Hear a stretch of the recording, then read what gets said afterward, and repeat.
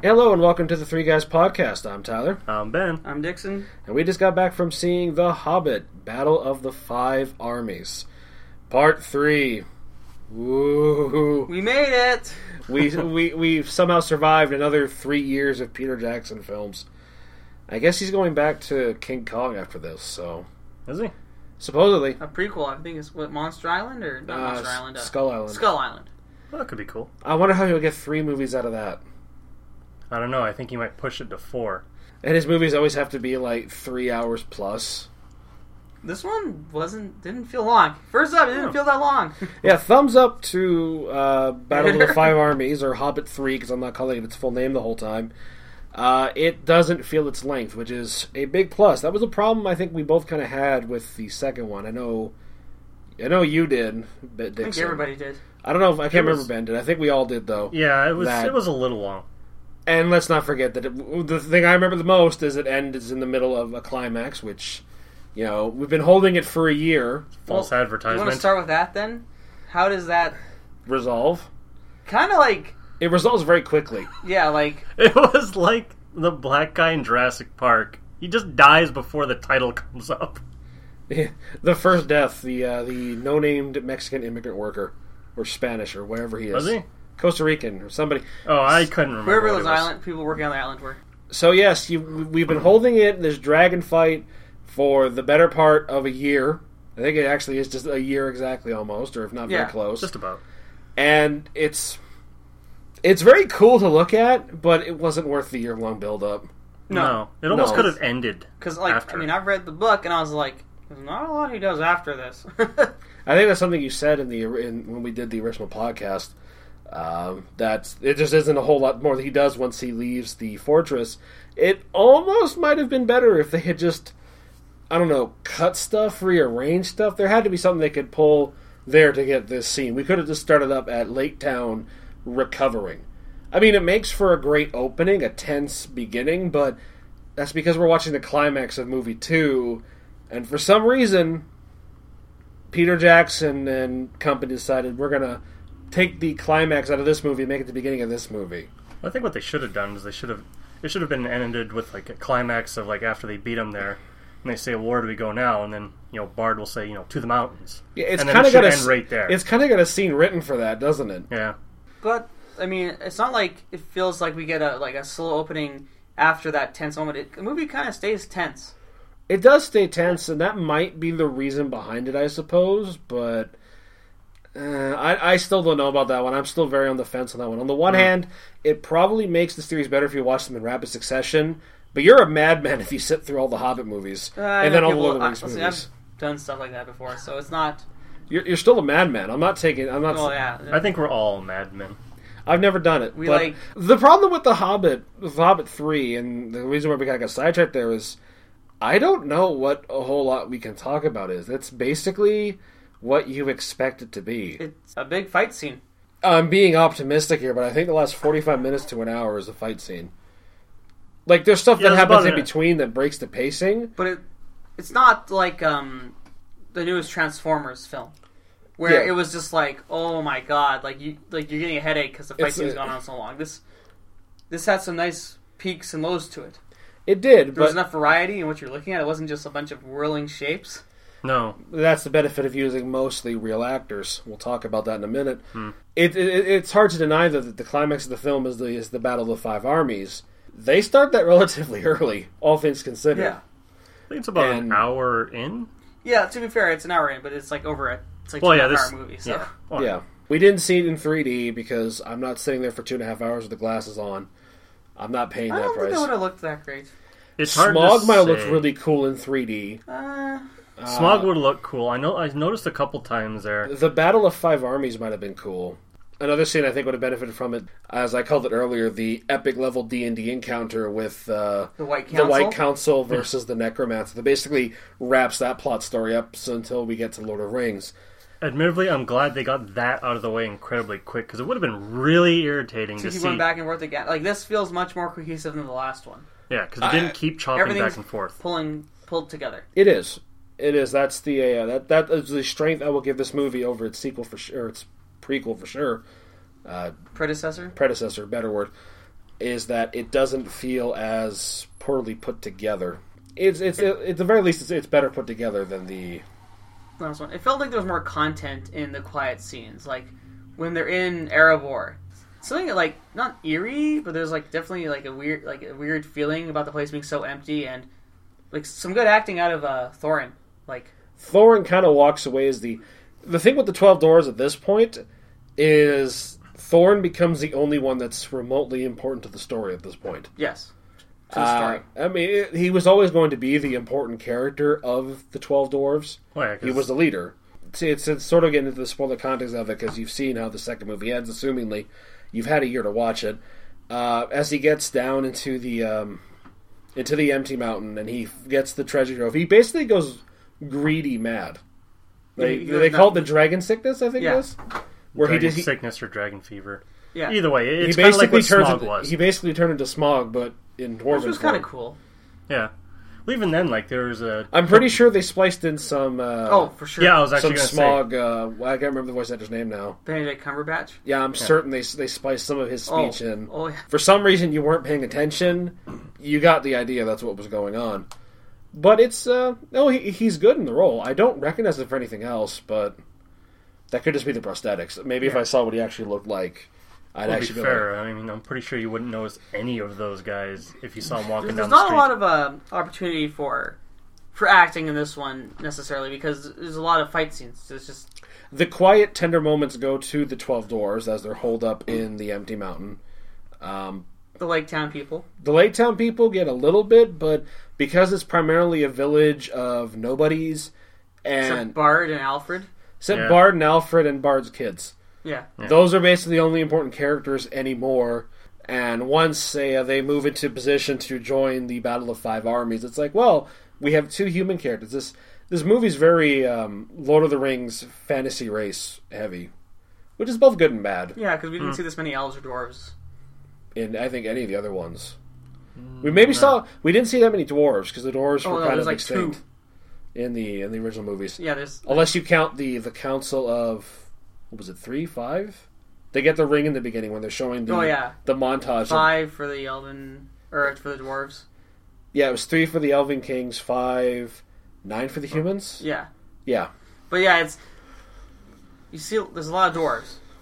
A lot of dwarves, but you don't really see them per se. Other than the main ones. Yeah. We get one other. We get one other that's even remotely important, and that brings up the first oddity with this movie is a lot of the rank and file characters are, and even some of the important ones are all CG.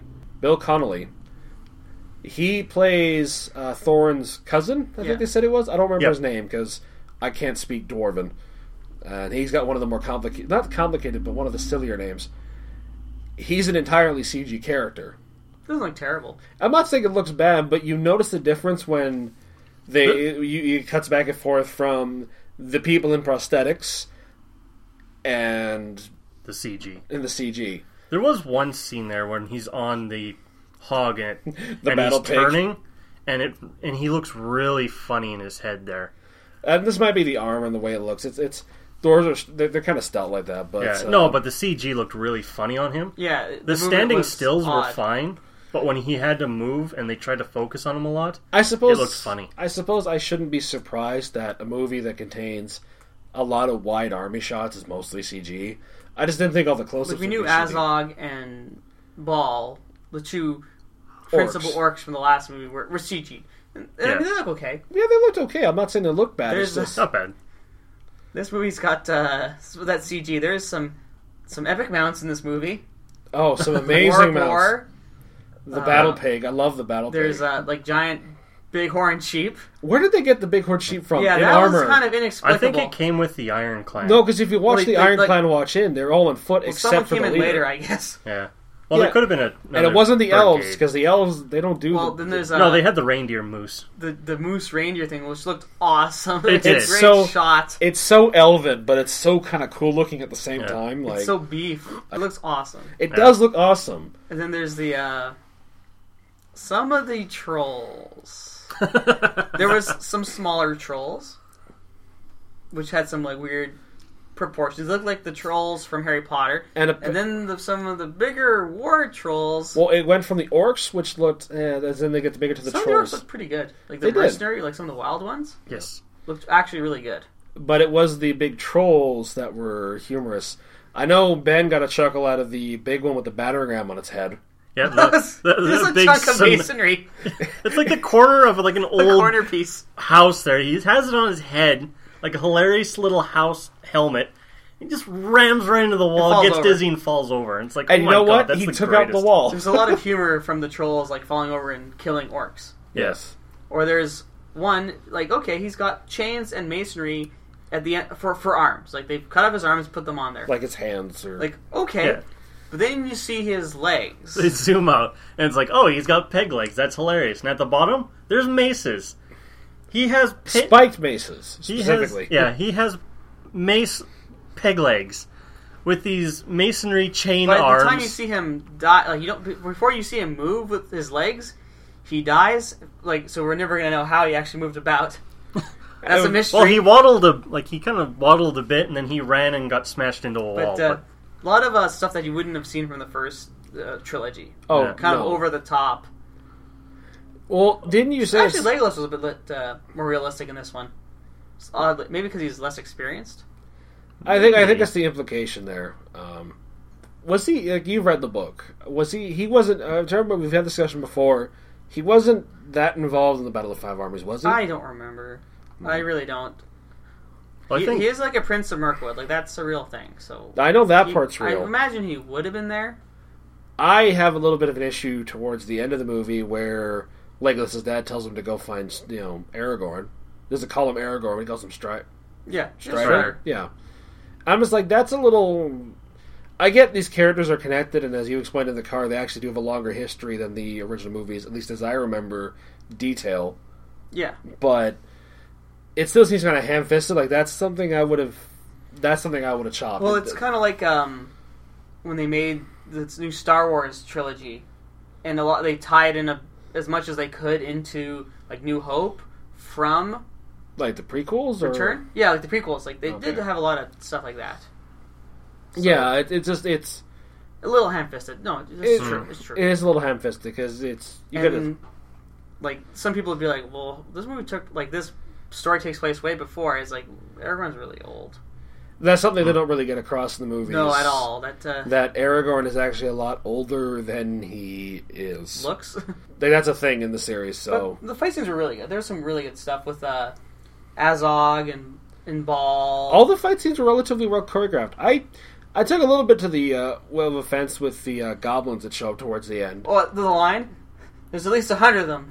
And there's two of them fighting, but we think that's Well, not we going to can be. take them. It's like And they then basically say that. It's like and then we see Bilbo throwing rocks at these things and killing them. yeah, like orcs, not goblins. Like Yeah. he's not even hitting them in the head; he's hitting them in the back And they and just the fall arm. over. some of them he was hitting in the head there, but it was still like I was He's talking like to a half Dixon. a person. I was like talking to Dixon, like, man, Bilbo's got a hell of an arm. He must. Well, I mean, they get +1 to hit with throwing weapons in D&D. So, Fair enough. but that's That doesn't improve damage unless he's rolling crits all the time. Oh yeah, yeah. he's a thief. They don't see him. Sneak attack. Sneak attack every time. it's a little like That part's a little silly. Yeah. but- Yeah. I don't say there's a lot of death in this one. Like they showed more death in this than I think than a lot of the other Lord of the Rings movies. They did. But Yeah. A lot of bodies, as we go into Oh, yeah. fight scenes, though, even people dying. yeah, there's a lot of that. But I think the one thing I want to talk about, because we alluded to this earlier, is the the epic fight with the White Council. It's like, okay, you remember the wizard fight in the first movie? Yeah, with Saruman. With Saruman and Gandalf having the weirdest wizard battle you've ever seen. Yeah, It's these four... It feels like someone's just like, okay, this is going on in the side of you. Meanwhile, with your high-level characters, your legendary figures in this world, they're fighting shadows. and, the elven guy, Agent Smith, is... Hugo Weaving. is tearing ass with a sword like some sort of swashbuckler rogue. Galadriel is basically a cleric who can Turns shadow... Morgoth. She Or, turns... Sauron. Yeah, she turns him. She can go light and dark. Gandalf spends most of the battle dead, and then Radagast the Brown doesn't really do anything. No. He Shows pulls up the with his He pulls up the Sled. escape route, and then he shows up a little bit later in the movie, and that's kind of it. And, you know, I know Christopher Lee wasn't actually doing his scenes, but just like Christopher Lee's in the scene, somebody gonna die. Because, you know, the guy's, like, in his 90s. Yeah. And he straight up don't give a shit. I like that, though. It actually gave you a sense of something that was missing from the original films, that these characters are actually as powerful as the world treats them. And that they Like know each other, they have a history. They have a history together. Yeah. The wizards are kind of a different thing, because they're angels, sort of, not really, kind of. Yeah. However magic works. That would be, like, the closest thing to what they are. But, like, we've never really seen what Galadriel's capable of. We've never seen what Elrond is capable of.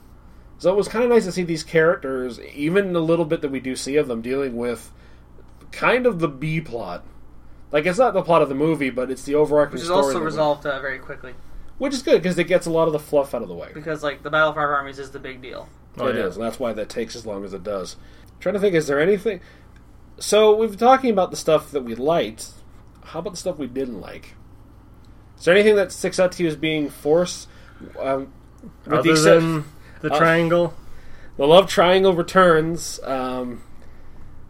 If you recall from the second Hobbit movie, the actress who plays, and I can't pronounce Turiel? I think it's Turiel. I can't pronounce her name. Mm-hmm. The red-headed elf.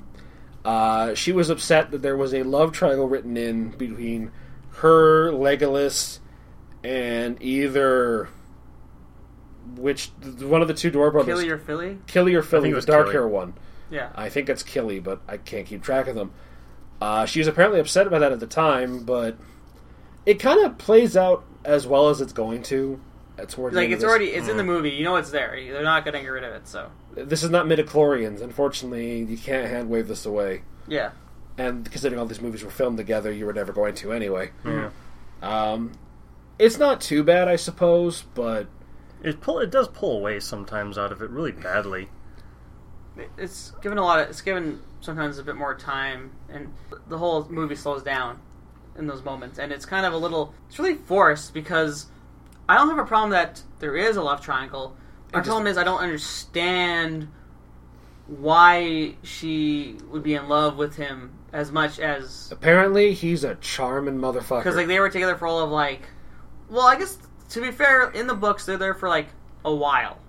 It is implied by the time... But not that the love triangle is in the books anyway, but... No. The implication at the end of the movie is it's been 13 months by the time... 30 months? Yeah.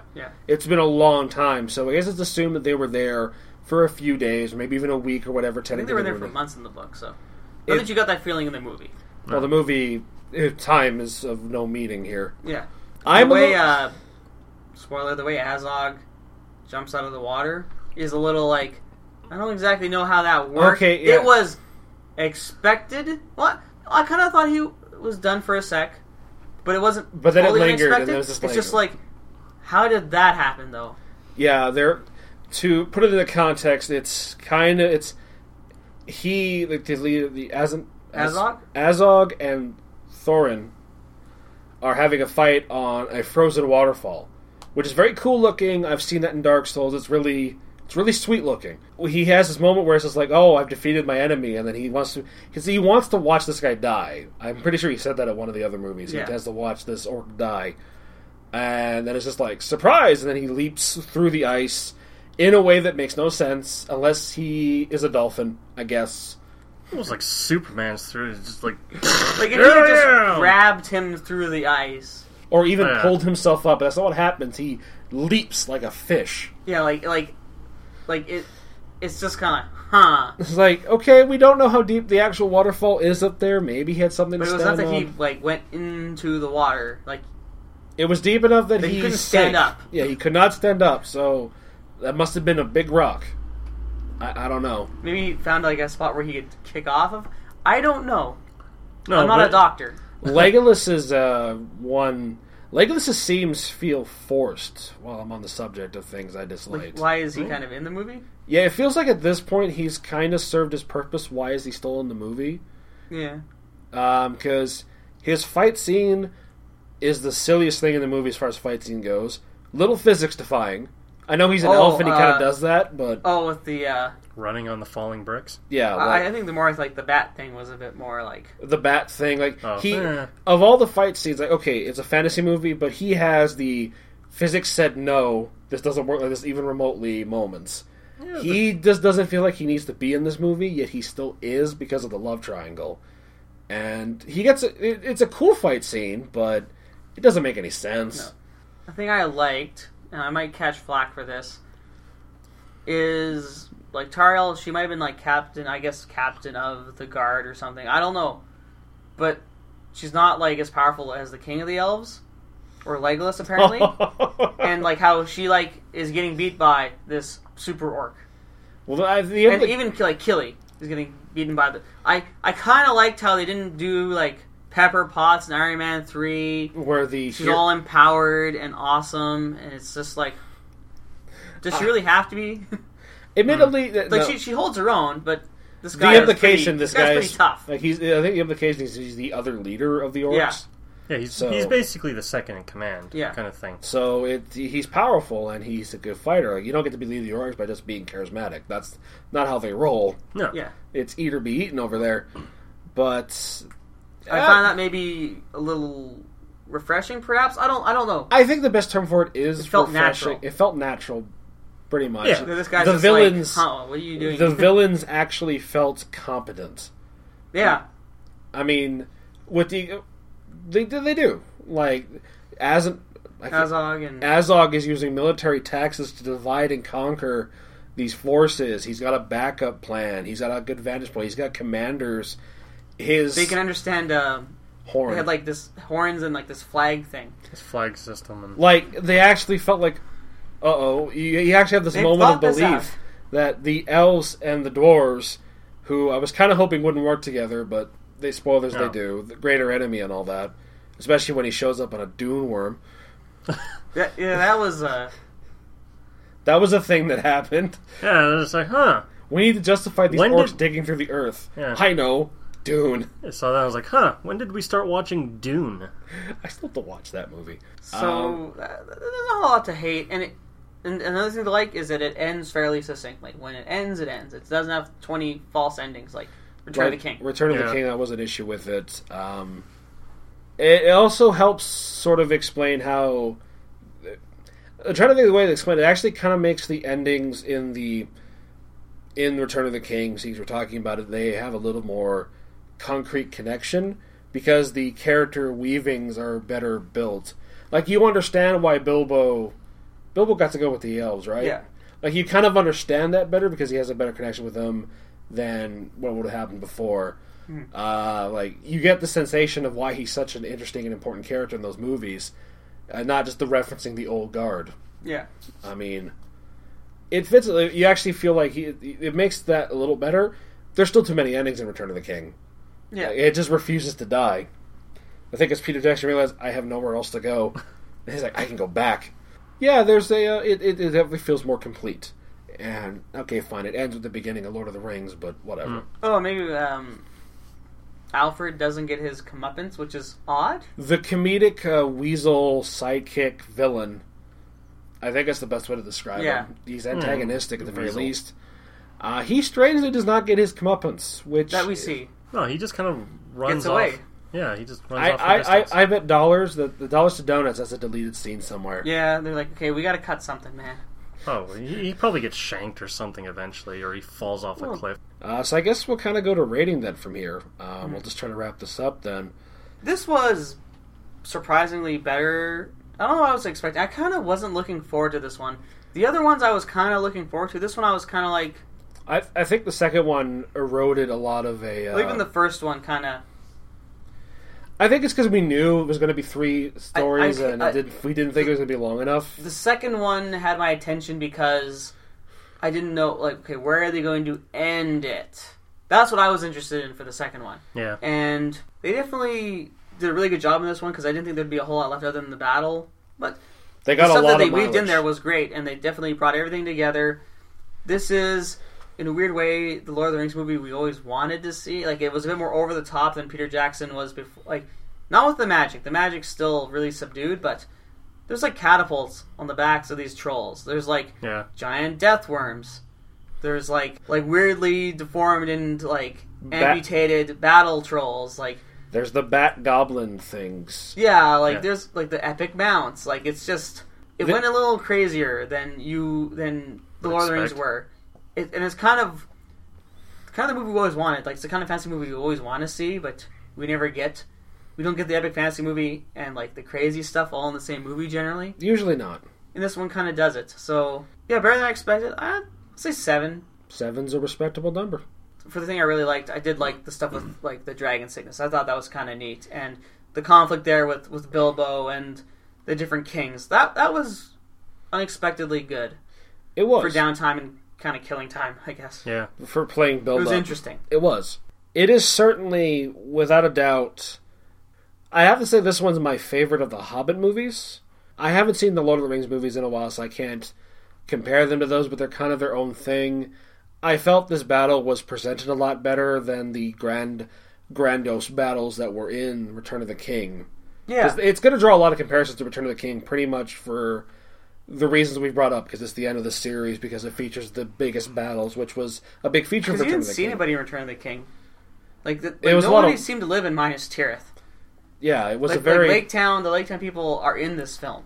Yes, they're there. And they were the most interesting part of the second film, was Lake Town. Yeah. And Smaug. Smaug steals the show at the end of the second one, and he's very intimidating in this movie. It's just a shame he's not around longer. Mm-hmm. That's just... I've got to admit, I've got a soft spot for the designs of the armors, and we get to see a lot more dwarven armor here than we ever have before, some of their thicker, heavier stuff. And that looked really cool. I liked most of the fight scenes. Like the choreography is usually pretty good. I didn't like the stuff with the King of the Elves. His name kind of escapes me. Ronan the Accuser. The Ronan the Accuser character. That's who that is. Is that the same actor? Yeah. Oh Jesus, I didn't know that. Bill Connolly was amazing fun as he walked in with his doors, told everyone to piss off. I'm gonna water the ground with your blood. It was kind of a disconnect because it's just like it was weirdly. He's oddly the most mainstream actor they've ever put in one of these films. Like as much as you can talk about Ian Christopher Lee or Christopher Lee, he's like a comedian and does movies. Yeah, but he's a comedian. He's a very distinctive voice, so it's really weird to hear him coming out of the dwarf. And we've never heard any of the other characters telling someone to sod off. Yeah. No, that's a very modern... Casual I'd language. Say, yeah, that's very casual and modern... Like I can't say they wouldn't use it, but I don't know that they would, because they've never used it before. He's the first dwarf that walked in was just like, oi, piss off. It's really solid. There's things to hate. Again, it's still too long. I have issues with movies over 2 hours. This one doesn't feel it, but it is over 2 hours, and that's just something I think cinema has to stop, because everybody's doing it now. You don't have a reason for your film to be over 2 hours anymore. Stop doing it. But if I'm going to give it a rating, I would probably give it... I would probably go with a 7. 17? I actually I enjoyed it way more than I do recommend it. It's basically the only thing to see in theaters right now. It was. You're right. It was the best out of... Well, actually, I can only say out of the 2. I haven't seen the first one. I know I'm terrible. But yeah, I mean, out of the 2 that I saw, this one is the better one. The thing is, it does wrap everything up beautifully. Even though there are some things which, I'd say didn't need to be in there, but everything is wrapped up nicely. I'm usually always the one that bring up the music. It fit well. Nothing overtly... It was a Lord of the Rings movie soundtrack. Yeah. It's beautiful, but it's nothing where... It's fantasy. Not groundbreaking anymore. No. It was cool in, 2002 or whatever the first one was? Yeah. It's been a while, and they've gotten a lot of mileage of the soundtrack, because it does have that resonance quality. When you hear it, you know it, because it's so established. Yeah. Like, every time Bilbo looks at the ring...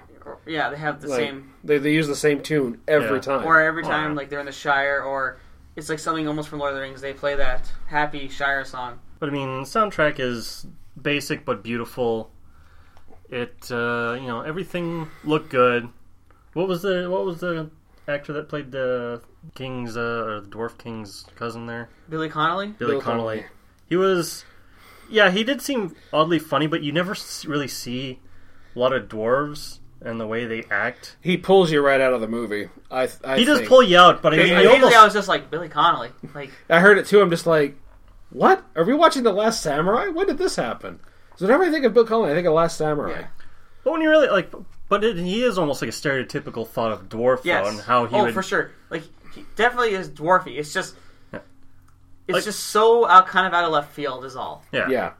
Oh, it is. And but they introduce him really well. So is he Yeah. like Thorin? Well, I always thought Thorin was the more reasonable of the two. It's like, he's like, and he does ride into battle on a battle pig. yeah, Which- with a giant giant warhammer. Which, brownie points for me. That's just I love that. That's Looks cool. But yeah, in the Peter Jackson always does awesome wars.